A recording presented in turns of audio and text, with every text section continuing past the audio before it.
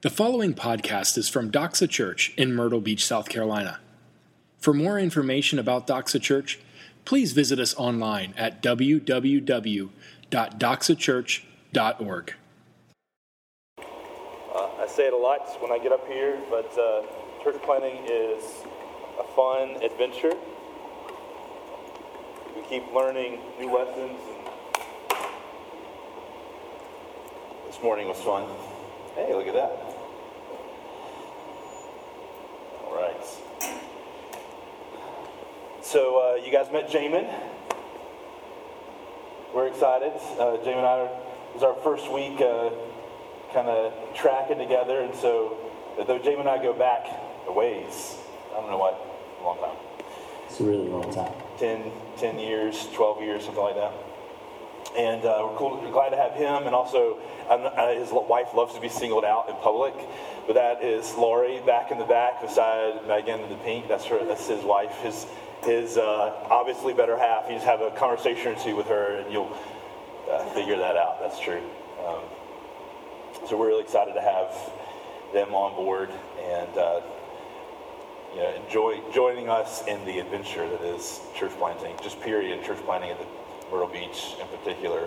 Then it's also cool this morning to have Bruce and Jackie Redmond back in the back. You see them back right beside Jamin. That's Bruce and Jackie.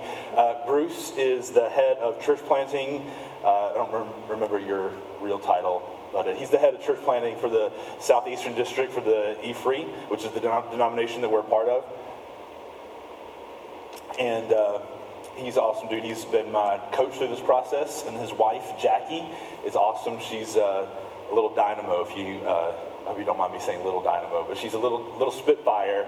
You should have a conversation with her before you leave and mention something about discipleship and about women discipling other women, and put your seatbelt on, and you're in for a fun treat.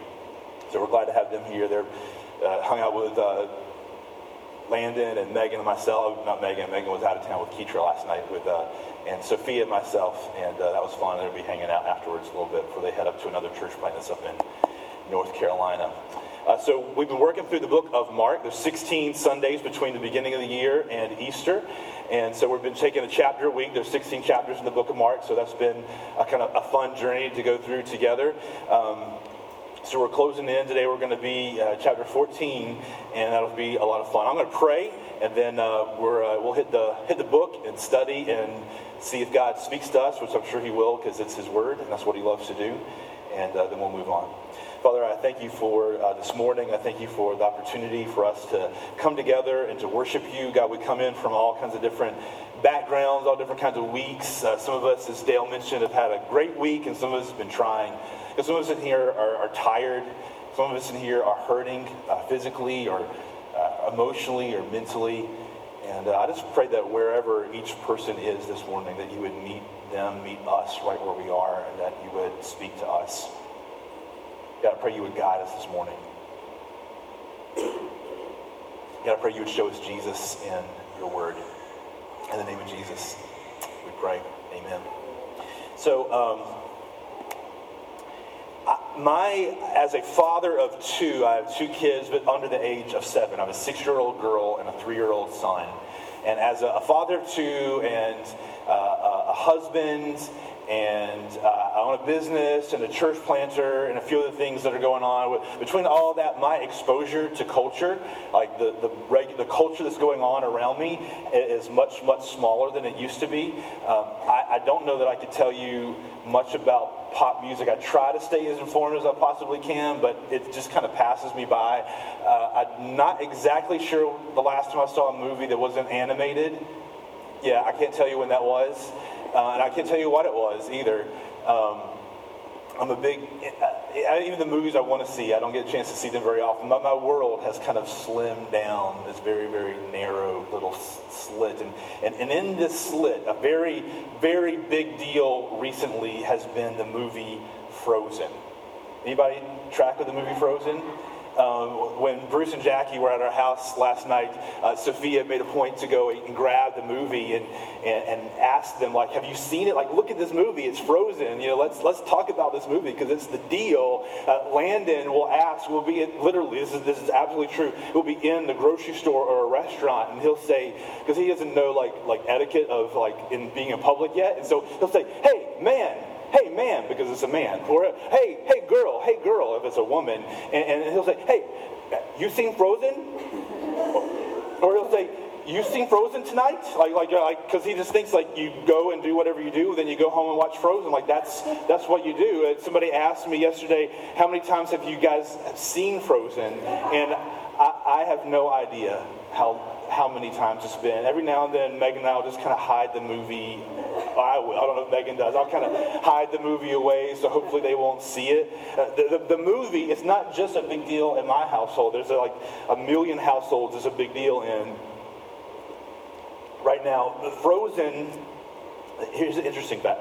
In case you don't know, Frozen has sold 1.1 billion, with a B, $1 billion at the box office. That's not including movie sales, merchandise, anything else. $1.1 billion in box office. The soundtrack, because that's the big deal. Sophia and Landon, when they're not watching the movie, we're listening to the soundtrack. And we're not listening to the soundtrack, I'm singing it to myself because I've heard the songs over and over and over again. I catch myself in the car by myself, and I'm like, I won't even sing the songs for you, but I'm humming them to myself. I'm unpacking for church in the morning, and I'm humming the Olaf, summer song, and it's just it has sold 1.8 million copies.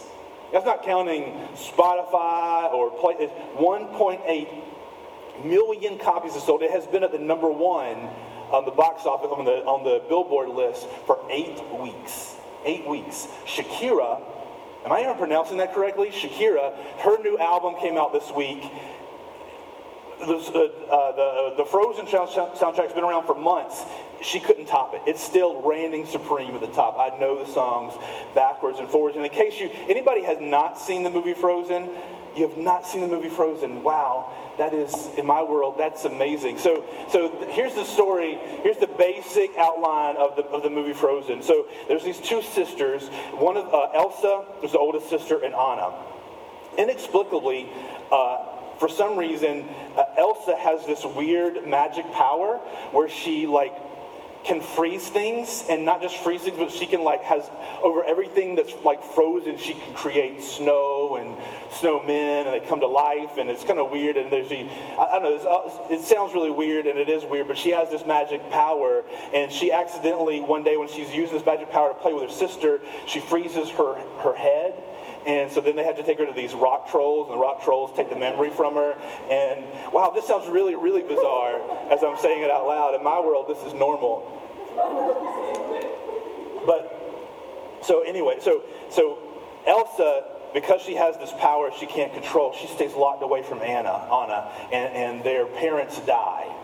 And it's just the two that are stuck. And then the day comes where Elsa, the oldest sister, the one with the magic, freeze you power, she is going to be crowned queen of whatever the land is. Believe it or not, I can't remember that. So anyway, so they're going to crown her, and they've been locked away inside the gates of the castle for their whole lives, and the gates get open, and so they have a big party for the coronation. And everybody's invited from the neighboring kingdoms. Stick with me, Armand. So everybody's invited from the neighboring kingdoms, and this one guy comes, his name is Hans.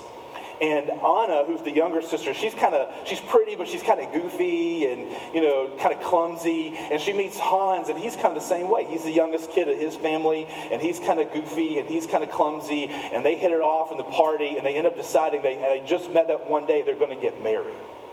It's like a love story. It's a beautiful love story. Well, they're already shaking their head the girls are like, no, he's evil, because see, what they're already cheating ahead to is that towards the end of the story, Anna thinks that she has found her true love, and she has to have an act of true love that's going to unfreeze her heart, because it didn't tell you her heart gets frozen in the meantime, and Anyway, you should have written the movie and just join me in the pleasure that it is to just be fully plunged in Frozen. She has to have an act of true love that's going to unfreeze her. And Hans has her in this room, and she thinks she's going to get true love's kiss from him. That's going to, like the other stories, that's going to make everything good. And he leans in like he's going to kiss her. This is Anna. He leans in like he's going to kiss her, and he says, "I wish somebody loved you." And then you see like this guy who was really nice and sweet. He's evil. He's been plotting against her. He's going to leave her to die in this room. She gets betrayed at the very end. "I wish there was somebody who loved you, but it's not me." And he leaves her to die in the room. Now Olaf, the talking snowman, comes in and saves the day. And that's a whole. We can talk about that afterwards if you want to talk about Olaf. But Hans, who we thought was a really good guy, who Anna thought was a really good guy, who thought he loved her, so they thought they understood each other. They had this whole song that they sing. It's one of John Weaver's favorite songs in the world that they sing to each other where, we found our home with each other because we're both kind of goofy and weird. But that's not to be because he's tricking her the whole time. It just makes you hate him. I hate Hans. I mean, the first time I watched it, I was like, oh, he's a nice guy. And now every time I see it, I growl at him through the whole movie, like, you're just tricking her. You're playing with her heart. You're going to betray her. Because there's something about betrayal, isn't there? There's something about betrayal that hurts more than other kinds of hurt. Have you ever been betrayed before? It stings a little worse. Because if an enemy comes in and they wound you, they hurt you, they take something from you, it hurts to have that taken, it hurts to be wounded, but you kind of saw it coming, right? Like maybe you have a rival at work, and you're both kind of vying for the same job, but you know you're a rival, and so when they kind of backbite against you, it's not a surprise. What hurts more is when you have that friend at work. You know what I'm talking about? The friend at work, and you've been getting along, you're buddies, but the position comes open, and you both act like you're all nice to each other, but before you know it, you find out your friend, your buddy, has been spreading rumors about you, or has been talking bad about you to the boss. That hurts worse, doesn't it? Because it kind of throws you off. And you have a girlfriend, you just broke up, and your buddy, you find out, called her that night, sent her a text the next morning. You thought he was your buddy, but he's not really. Betrayal hurts worse than other kinds of hurt. Other guys, see she's on the market, they jump on it. That's not a surprise, but when your buddy does it, it hurts and it stings. There's something about betrayal because you not only lose what they have taken from you, but you've lost your relationship with each other. And it causes you to kind of question, life. Doesn't it? If I was wrong about this person, what else am I wrong about? What other relationships am I wrong about if I'm wrong about this person? And the more you're betrayed, the less and less you're willing to open up to people afterwards because you're kind of got to guard a piece of yourself. Betrayal hurts worse because not only is somebody taking something from you, but if somebody's your friend, if somebody's their buddy, if somebody's your husband or wife or lover, and you've shown your soft underbelly to them, you've been real with them, you've been vulnerable with them, and they take advantage of that, the wound goes deeper because you didn't see it coming. It hurts more because it's not just whatever they're taking from you, it's the loss of that relationship. What do you do with betrayal?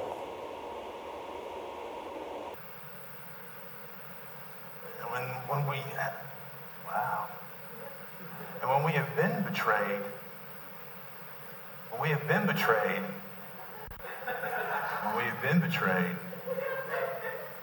have been betrayed, welcome to a church plant, guys. When you've been betrayed, have I said that? When you have, loss has to come from something.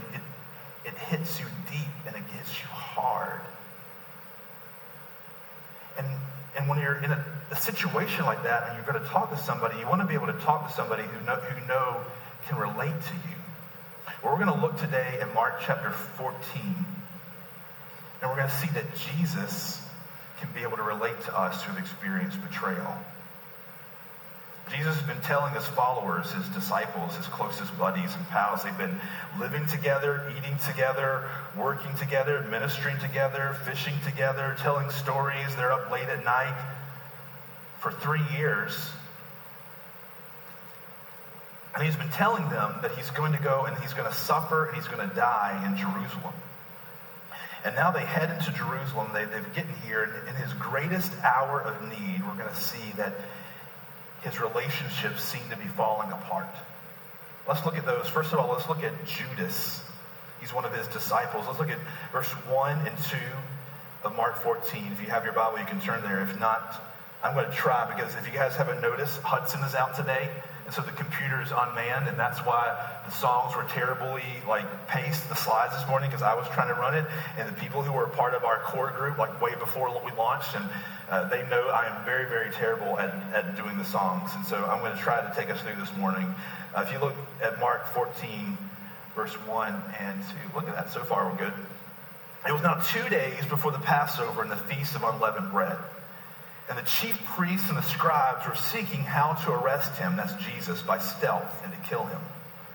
For they said, not during the feast, lest there be an uproar from the people. So Jesus was super popular, particularly with the crew from Galilee, which is the area of the country that he was from. And so he was super popular, had a big following, and he had really ticked off the leaders of the Jews. And they wanted to try to figure out how to get him out of the way, how to kill him, as it says right here.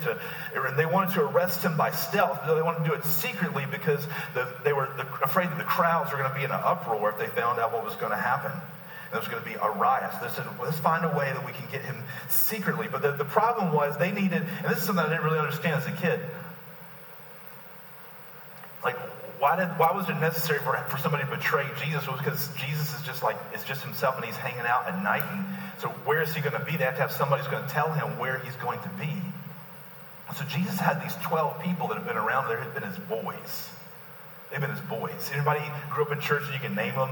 There were 12 disciples. Jesus called to help him. Simon, Peter, Andrew, James' brother John, Philip, Thomas, Matthew, James the son of Alphaeus, Thaddeus, Simon, Judas, and Bartholomew. So he's had these 12 guys that have been, you guys impressed by that? I also know the books of the Bible by song, but I won't take you guys there now. So there were 12 apostles he had called to be around him. They were his boys. They've been walking with him for 3 years. They were tight. You got some boys that you're tight with? These are like college buddies. They've been living together, eating together, hanging out together constantly, 24 hours a day, 3 years. These are his boys. Peter, James, John, all the other guys, the ones that we never talk about, and then Judas at the end. Well, they're his boys. We know, we've cheated ahead if you know the story. You know what happens with Judas, but Judas is one of the 12. They're close. They're close to him. They're his friends. In fact, here's an interesting idea, that Jesus at some point knew who was going to betray him. He knew which of his buddies around him was going to turn on him and turn him in. He may have known, we don't know this, he may have known from the moment he saw Judas and called him to follow him, he may have known, you're going to end up stabbing me in the back. But even if he didn't know the beginning, at some point he knows who it is, and he doesn't kick him out. He doesn't make him sleep outside the circle. He's not only is he in the inner circle, but he's the treasurer, which is kind of crazy for Jesus' ministry. And we're told elsewhere that Judas had been stealing, kind of taking some off the top of the ministry for a while now. So you have people who are looking for a way to get Jesus by secrecy and stealth and to kill him. And now you have Judas who sees an opportunity. Look at verse 10. Then Judas Iscariot, who was one of the 12, went to the chief priests in order to betray him to them. Now think about that. Judas, they didn't come to Judas and say, hey, would you give up Jesus? Judas saw the opportunity, knew the people were looking for a way, and he approached them. And when they heard it, they were glad and promised to give him money. And he sought an opportunity to betray him. The Judas, we see a betrayal of trust. We see greed. We see selfishness. We see selfish gain. We also see public humiliation I don't know how you guys have ever dealt with betrayal before. Maybe it's a spouse, maybe it's a girlfriend, a boyfriend, a friend at work. Maybe you haven't had any great betrayal, but small betrayals, betrayal of trust. You told somebody something, and you didn't think they were going to tell anybody, and they went and told everybody else. There was betrayal. It hurts you. One of the most embarrassing things one of the things I've heard talk to couples who dealt with betrayal in terms of their marriage or in terms of boyfriend-girlfriend kind of setting, one of them is stepping out on the other, is the public humiliation. It's that everybody knows this is going on, or everybody knows this has happened. Somebody who's close to you has turned on you, and it's public humiliation. It hurts. Jesus is dealing with, he will deal with somebody who is inside his inner circle, who's betraying his trust for selfish gain, and it's publicly humiliating. Then not only just Judas turn around and turn on Jesus, but he had out of his boys, those 12 boys that were tight with him, he had 3 that were boys above the boys. They were his inner circle. You have those guys, or you have those friends that you can call on at any time. These are with me. They know what I'm thinking. We have the inside jokes. We laugh. We don't even have to talk sometimes because they know exactly what's going through my mind. That's Jesus with Peter, James, and John. They're his boys. They're inside the inner circle. Look at verse 32. No, actually, is that right? No, I'm sorry. Let's go ahead. Let's look. I'm sorry, guys. Let me finish the story with Judas before I jump to them. I apologize. Verse 17 through 20. Let me give you the ending. And when it was evening, he came with the 12. And as they were reclining at table and eating, that's Jesus, Jesus said, "Truly I say to you, one of you will betray me, one who is eating with me." They began to be sorrowful and to say to him after one another, "Is it I?" And he said to them, "It is one of the 12, one who is dipping bread into the dish with me. For the Son of Man goes as it is written of him, but woe to him. For the Son of Man goes as it is written of him, but woe to that man by whom the Son of Man is betrayed. It would have been better for that man if he had not been born." And Judas is sitting right at the table with him. Jump ahead to verse 43. I'm sorry. Just jumping around. Then immediately he was still speaking. He's in the garden now. He went alone to pray. He went alone with Peter, James, and John, who were getting ready to go look at. And immediately while he was still speaking, Judas came, one of the 12, and with him a crowd with swords and clubs from the chief priests and the scribes and the elders. Now the betrayer had given them a sign saying, "The one I kiss, it is him. Seize him and lead him away under guard." And when he came, he went up to him at once and said, "Rabbi," that means teacher, and he kissed him. And they laid hands on him and seized him. And as I said, look at we see his boys. Jesus is, he's troubled. He knows that the cross is coming, and so he decides he's going to go away to pray in the garden. So he calls his closest guys, Peter, James, and John, "Come with me to the garden. We're going to pray together." Verse 32, they went up to a place called Gethsemane.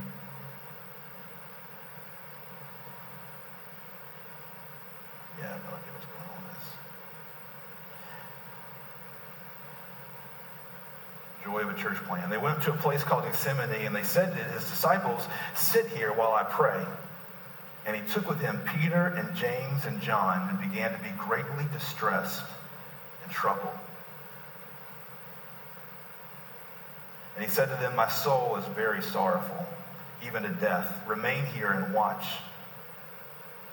And going a little farther, he fell on the ground and prayed that if it were possible, the hour might pass from him. So Jesus he's looking death in the face. He knows that death is coming. It's right around the corner. Like they're getting ready to come and take me away. And I'm going to suffer and I'm going to die and I'm going to bear the sins of the whole world. I'm going to bear the wrath of the Father upon me for the sins. And he's looking ahead and he's sorrowful. It's heavy. He thinks he's going to die. And he started to pray, "Abba, Father, all things are possible for you. Remove this cup from me. Yet not what I will, what you will." And he came back to them. He came back to his boys. know what? We're going to give up on that. You can use your Bibles. You can do it? Yeah, there you go. All right.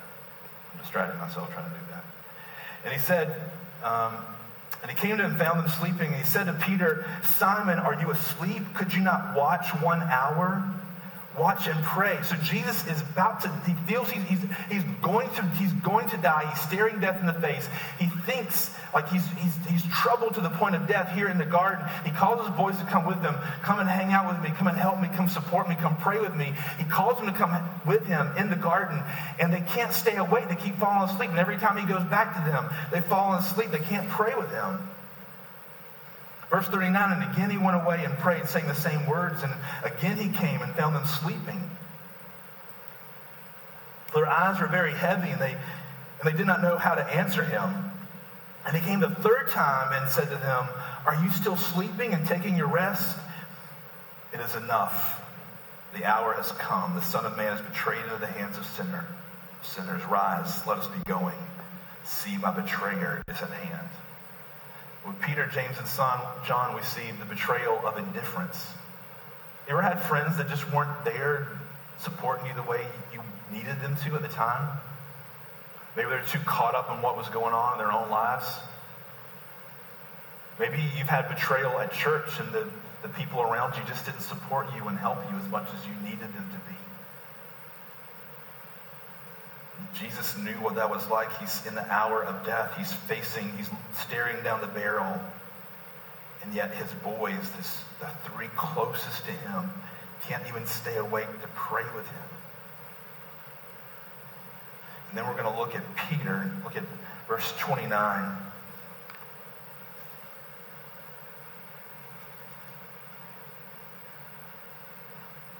Peter said to him, this is after Jesus said, you all are you're going to turn away from me. Peter said to him, even though they all fall away, I will not. Jesus said to him, truly I tell you, this very night before the rooster crows twice, you will deny me 3 times. But he, that's Peter, said emphatically, if I must die with you, I will not deny you. And they all said the same. Verse 53. You ever had somebody that was like tight that said, I'm going to be with you, I'm going to walk with you through this? Maybe you had somebody that said their vows with you. You stood before God and man and professed your love and connection to each other forever and ever till death do us part. Ever experienced somebody who made promises and they turned around and they just didn't keep or could not keep those promises? Verse 53, they led Jesus, this is after he's been arrested, to the high priest. And all the chief priests and the elders and the scribes came together, and Peter had followed him at a distance, right into the courtyard of the high priest, and he was sitting with the guards, warming himself at the fire. So just a couple of hours before, Peter said, even if the rest of the world denies you, I will be with you to the very end, even if I have to die. And then when they come and arrest him, like Peter's like, I'll follow you from a distance. Then let's see what happens. Verse 66. As Peter was below in the courtyard, this is during Jesus' trial, one of the servant girls of the high priest came, and seeing Peter warming himself, she looked at him and said, you are also with the Nazarene Jesus. But he denied it, saying, I neither know nor understand what you mean. And he went out into the gateway, and the rooster crowed. And the servant girl saw him and began again to say to the bystanders, this man is one of them. But again he denied it. And after a little while, the bystanders again said to Peter, certainly you are. You ever saw somebody, I was in the getting my hair cut the other day, and I saw somebody across the shop, somebody else was cutting their hair, and I knew like I recognized her. And we kind of kept looking at each other like, yeah, no, I think, I was like, I didn't want to say anything. I'm like, I think I know her. And they're like, no. And I started again, I was like, yeah, I think I know her. And then finally I was like, yeah, I do know you from somewhere. Where do we know each other? And that's what's going on with it. Like, yeah, you are one of those. In verse 71, but he, that's Peter, began to invoke a curse on himself and to swear, I do not know this man. We think that possibly what he was doing was that he was cursing by God. May God kill me, but may God strike me dead. May God lop my arms off, something like that. I do not know this man of whom you speak. He said, I do not even know him. And immediately the rooster crowed a second time, and Peter remembered how Jesus had said to him, before the rooster crows twice, you will deny me 3 times. And he broke down and wept. You ever have somebody that betrayed you so much that they just denied even knowing you? They denied any sort of identification with you. Maybe you were in school and you weren't part of the cool crowd, and the cool crowd came up, and one of them is kind of on the edge of either being like the really not cool crowd, like the nerd crowd, or the cool crowd. Like they just decided, like, I'm out, and they just threw you under the bus, and they're like, yeah, I don't know who that weirdo is over there picking his nose, and I don't know who that is. So at some point, have you ever experienced sort of betrayal? Somebody's like, I don't even know who they are. I'm not a part of them at all. Jesus experienced, he's in his time of need. He's staring death down the barrel. And all of his boys, all of his peeps, everybody are totally denying him. Peter, James, John, the closest ones, they're turning on him. Judas, one of the 12, has for some money given him up to be arrested. How do you recover from betrayal? What do you do with it? Because when you're betrayed, when you're hurt, there's a loss. Somebody hurts you and you have to absorb that hurt. What do? Do you try to hurt them back in return? Do you kind of hold it in? Do you take it? Do you hurt? What do you do with betrayal? It has to go somewhere. The hurt that's been inflicted against you, you have to do something with that hurt. You either have to strike back or you have to absorb it, but it has to go somewhere. Because you've been wrong. You've been sinned against. How do you even things out? How do you get justice? Because justice has to happen. The pain that doesn't just go away. You can't just say, I'm not going to hurt anymore, because betrayal hurts deep. And it hurts hard. It hurts the underbelly that you can't get the sword out. You can't get the knife out. Somebody has to absorb the loss. You're either going to absorb it in yourself and be hurt and betrayed, or you're going to strike back and try to make them hurt like you're hurting and see if that makes you feel better. What if it's so destructive that you can't absorb the loss? What if you've been betrayed and it's so deep, it's so close, it's so hurtful, you don't know where to put it, what to do with it?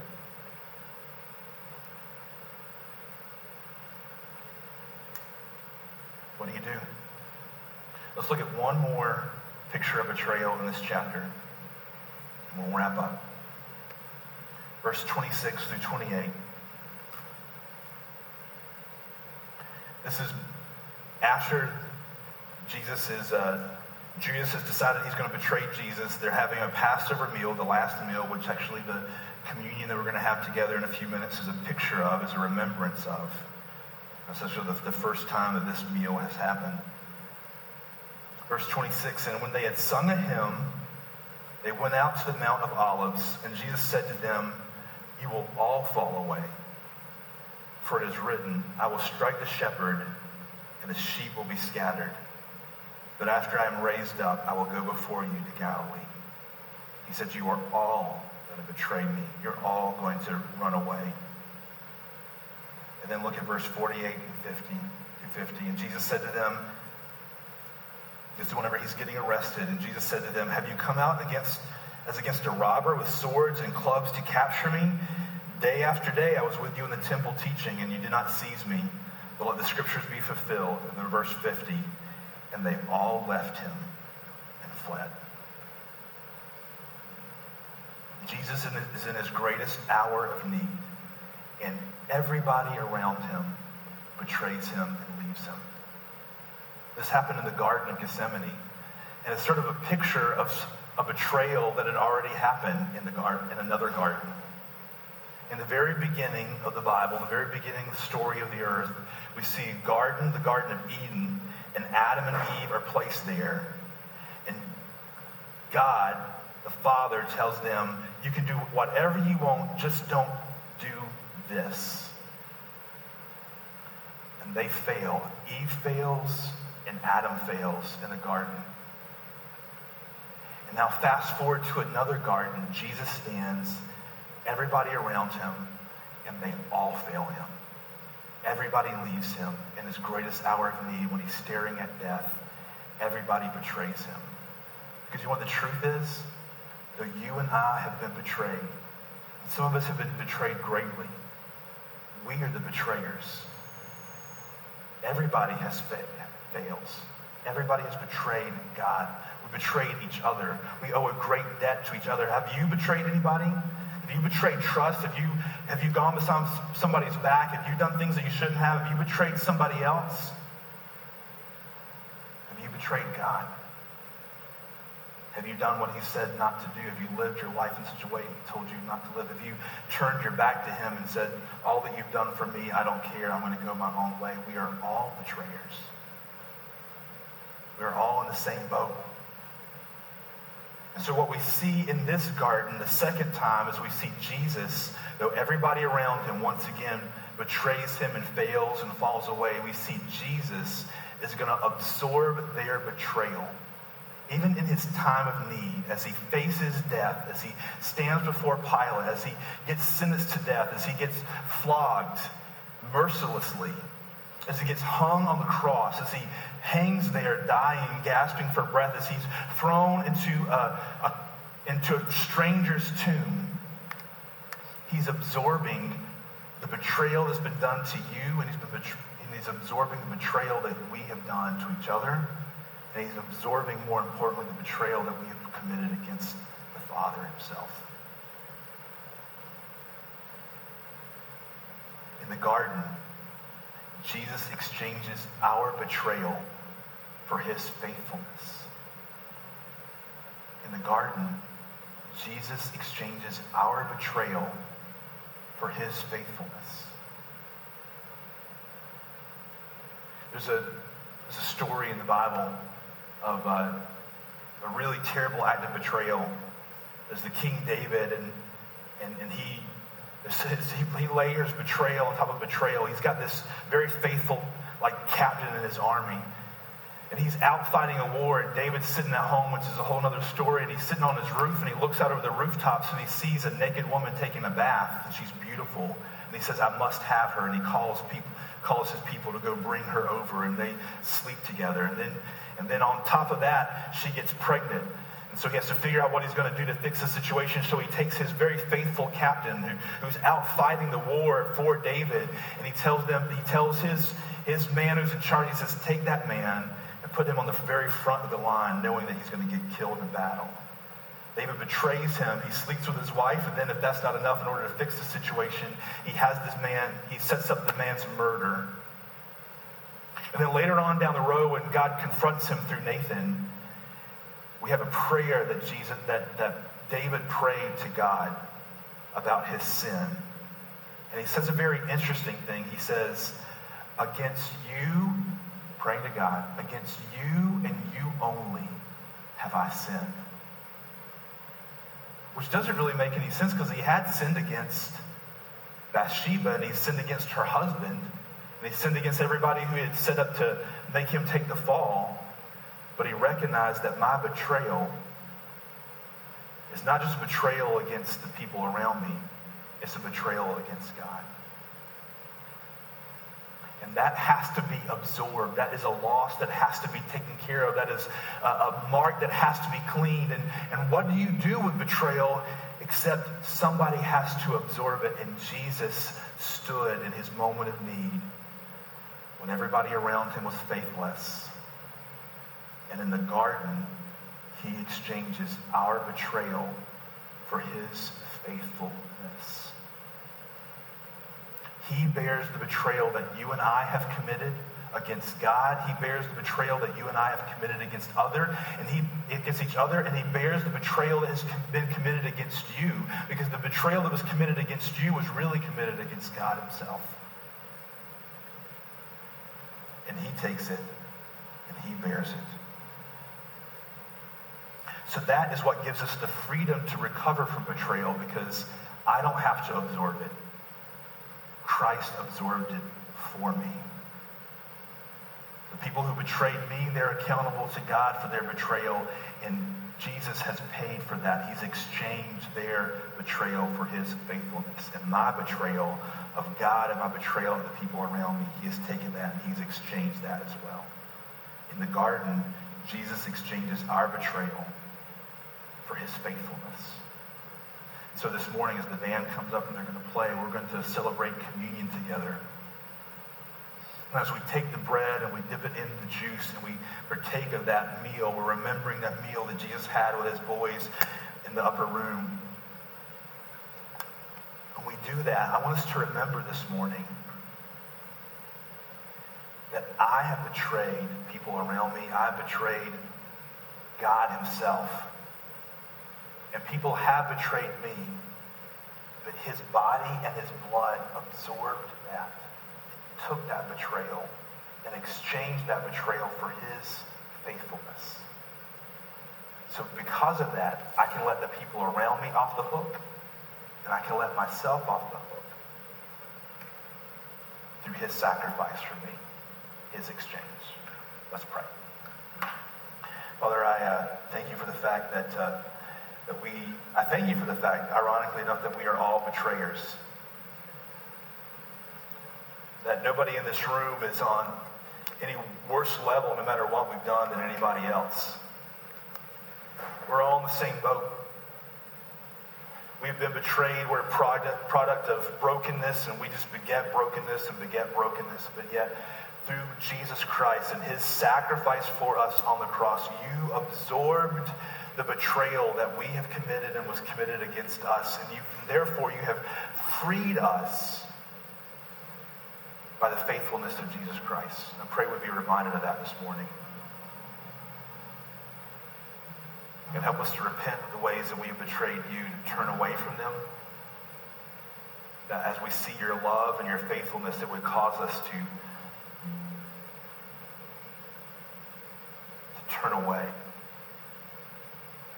And the love that you've had for us, your grace to us, would empower us to forgive the people who have wronged us, to seek forgiveness from the people around us, knowing that you have absorbed it. In the name of Jesus I pray. Amen. Thank you for listening to this podcast from Doxa Church. We are so glad that you took the time to join us today. At Doxa, we exist to make disciples who joyfully worship Jesus with their whole lives. We invite you to join us. Doxa Church meets at 10 a.m. every Sunday at River Oaks Elementary School. For more information about Doxa Church, please visit us online at www.doxachurch.org.